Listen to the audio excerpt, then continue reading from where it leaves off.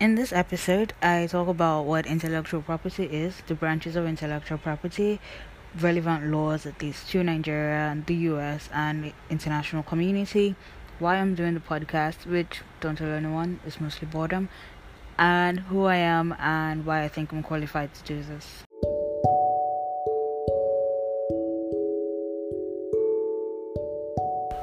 Hi, I'm Emma. Welcome to my podcast. I talk about intellectual property rights and how they affect you.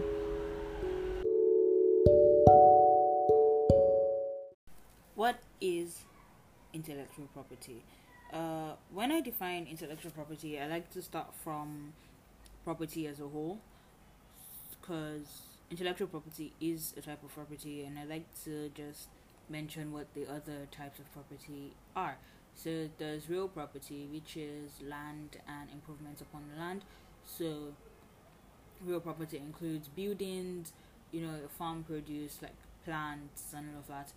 And then there's personal property. Personal property is further divided into tangible and intangible property. So tangible personal property is stuff like your car, your clothes, stuff like that. And then intangible personal property, you have shares in a company, and intellectual property. So now, to define intellectual property proper, I really, really, really like WIPO's, that's the World Intellectual Property Organization's definition of intellectual property. So I will use that here. WIPO says intellectual property refers to creations of the mind, such as inventions, literary and artistic works, designs, and symbols, names, and images used in commerce. This definition is kind of amazing because it not only fully encompasses what intellectual property is in like the first sentence when it says IP refers to creations of the mind, because simply that's what it is, like things you create with your mind, your intellect. I sound like one of those teachers that try to be cool. Things that you create with your mind is basically intellectual property. And then it goes further to give you like the different branches of intellectual property, like right there in the definition. So let's get to that. So it says such as inventions, and that is patents. That's one branch of intellectual property. Literary and artistic works, that is copyright.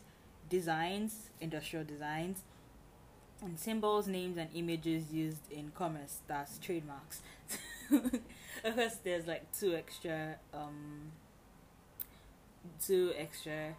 branches of intellectual property, but like those are the main ones. Those are the main four, and like it talks about them in its definition, and I just find that like really amazing. Okay. Yeah. So I'm a nerd. I'm a total nerd. I'm really enjoying talking about this. So the branches of intellectual property.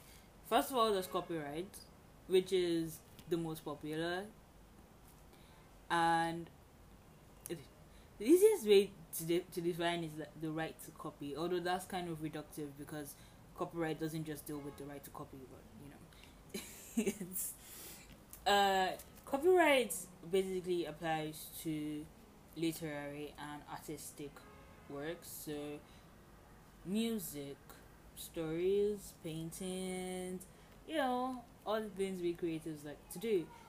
This podcast even is protected by copyright. And then have patents, which is for the smart people. Well, we're all smart people. Which is for the people in STEM, people that create things, people that invent things that we all use. So patents is basically for technological and scientific innovations. And then we have trademarks. So basically your business name, your logo, a slogan that is associated with your business, things like that, things that identify you or your business are your trademarks. And industrial designs are basically the aesthetic part of innovations. So you have like maybe the drawings and all of that. um it could be 3 or 2 dimensional, so it's basically the shape of an article. So let's say someone, okay, the light bulb has already been invented, but yeah. So when Thomas Edison invented the light bulb, the invention itself is protected by patents, patent law, but the design of the light bulb, however he decided to um put the technology, whatever form he decided to put the technology in, would be protected by industrial designs. And for something to be protected by industrial design, it shouldn't it should be aesthetic, simply aesthetic. It shouldn't have anything to do with the function of the product.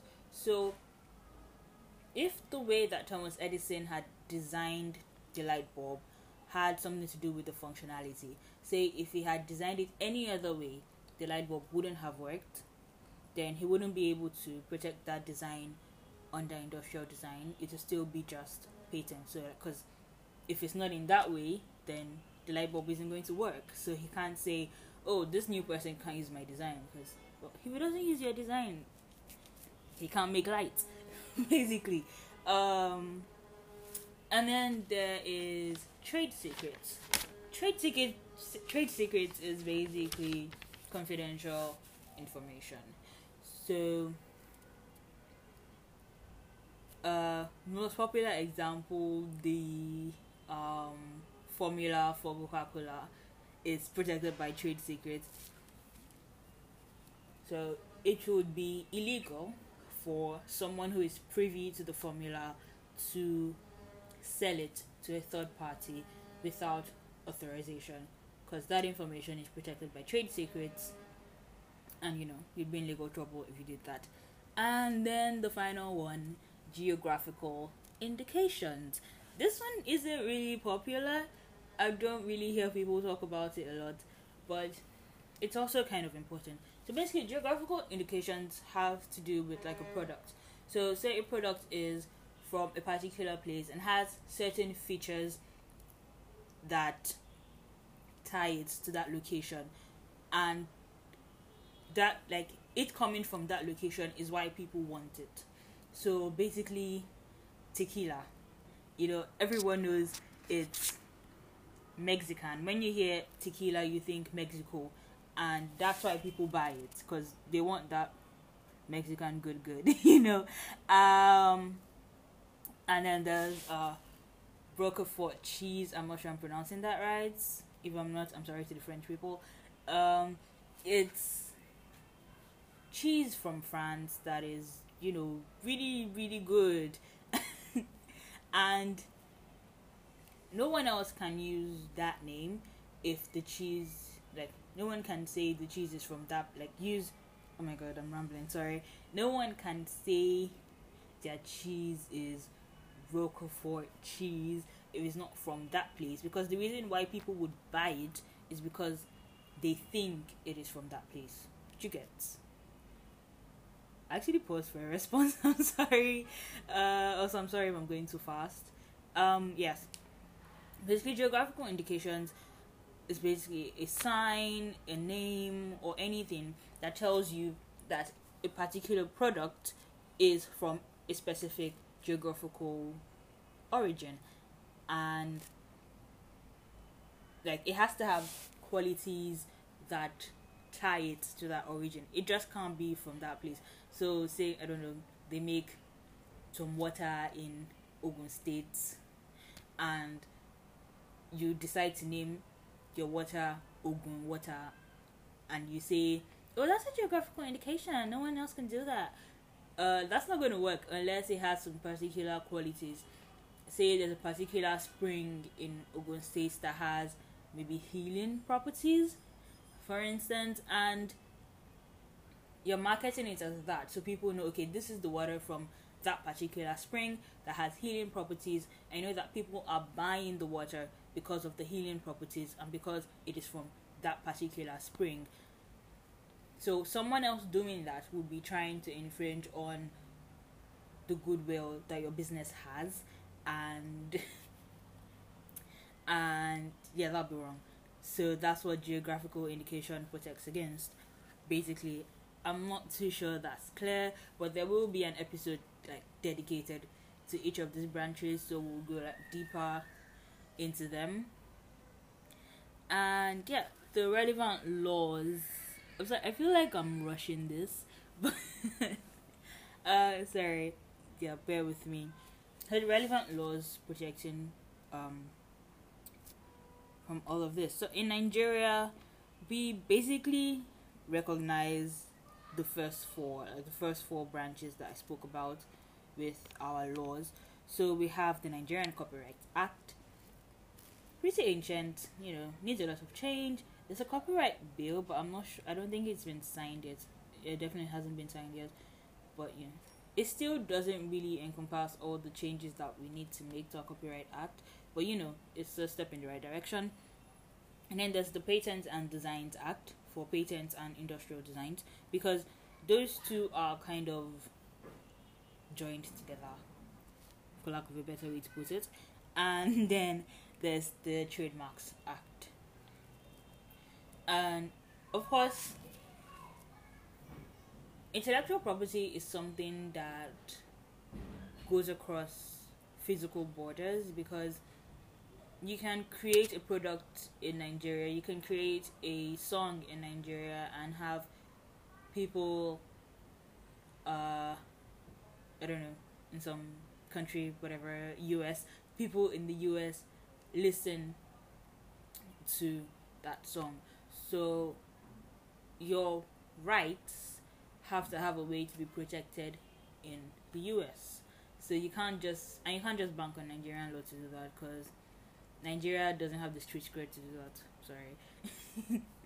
So because the rest of the world recognizes that intellectual property is trans-borders and needs to be protected in wherever it lands. So like wherever your music gets to, your rights have to be protected there.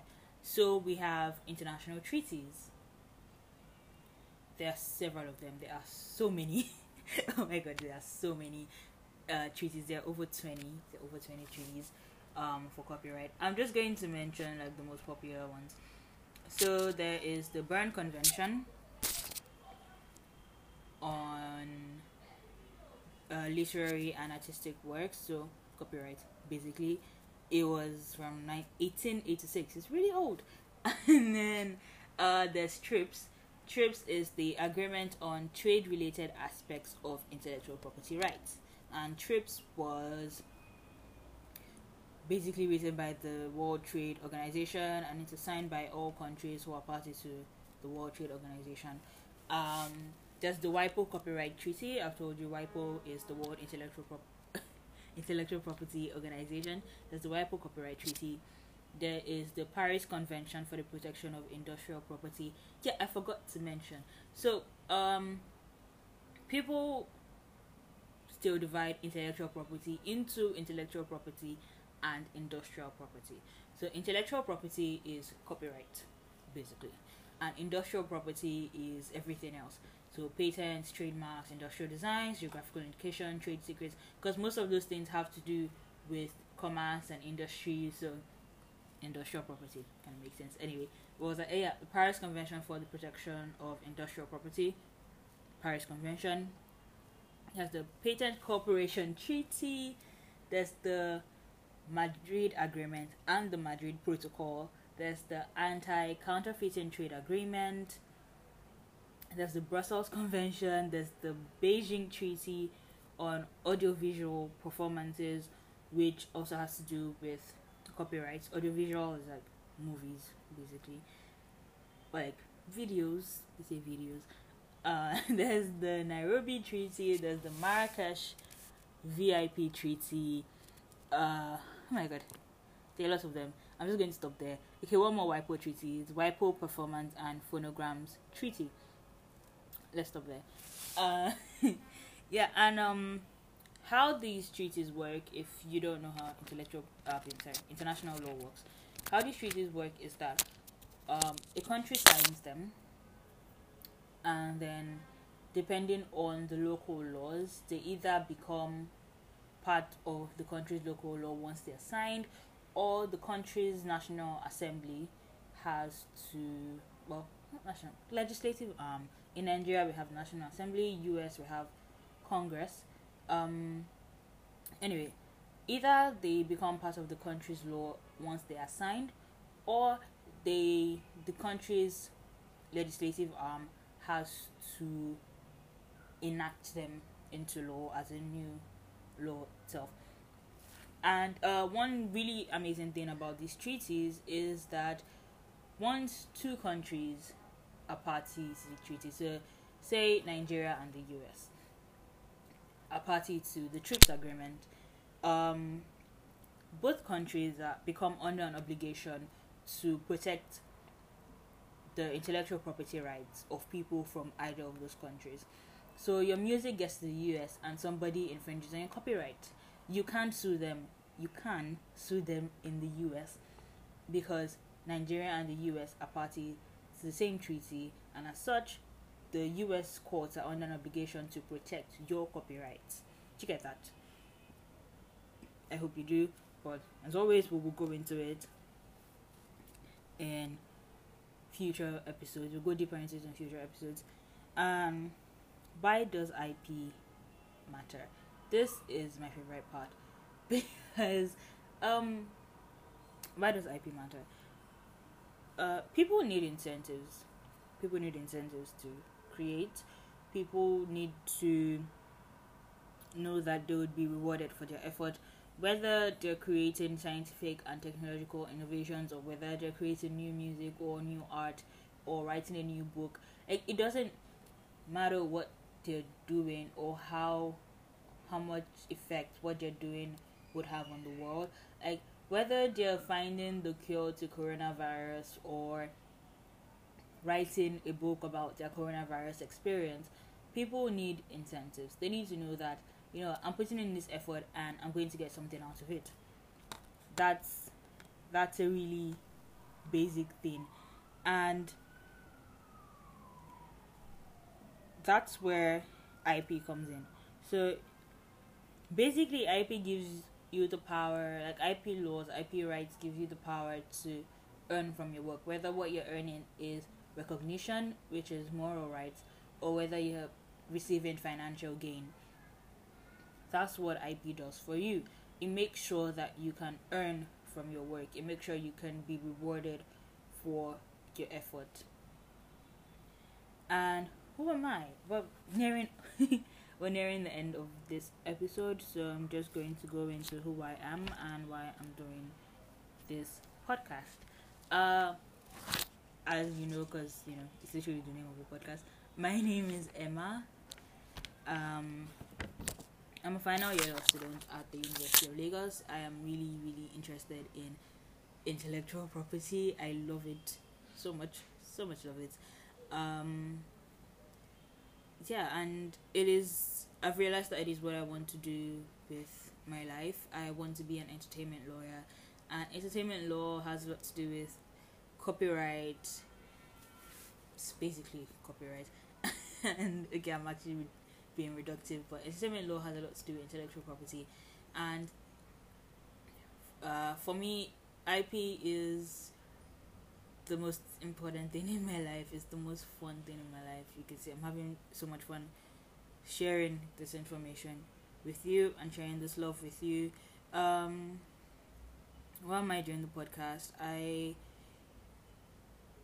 just want to talk about IP. I just want to have a place to geek out and have other people share that excitement and love with me. Also, we're all locked in. I'm kind of bored and I have other things to do, but I want to do this because it seems like fun, and I want to preach the gospel of intellectual property rights. I'm also really interested in having people know their rights. Like every time I see a new artist who's been swindled by their record label, I cry. I actually cry because I feel like I should be doing something so that they know better. And I feel like this is what I'm trying to do with this podcast, to help people know better so that they can avoid being swindled by bad corporations, big bad corporations. Uh, and why am I qualified to be doing this? Because I read a lot about this shit. Sorry, like I said, well, I did 2 semesters of intellectual property law in my third year. I have taken classes. I recently concluded a course on copyrights from Harvard X.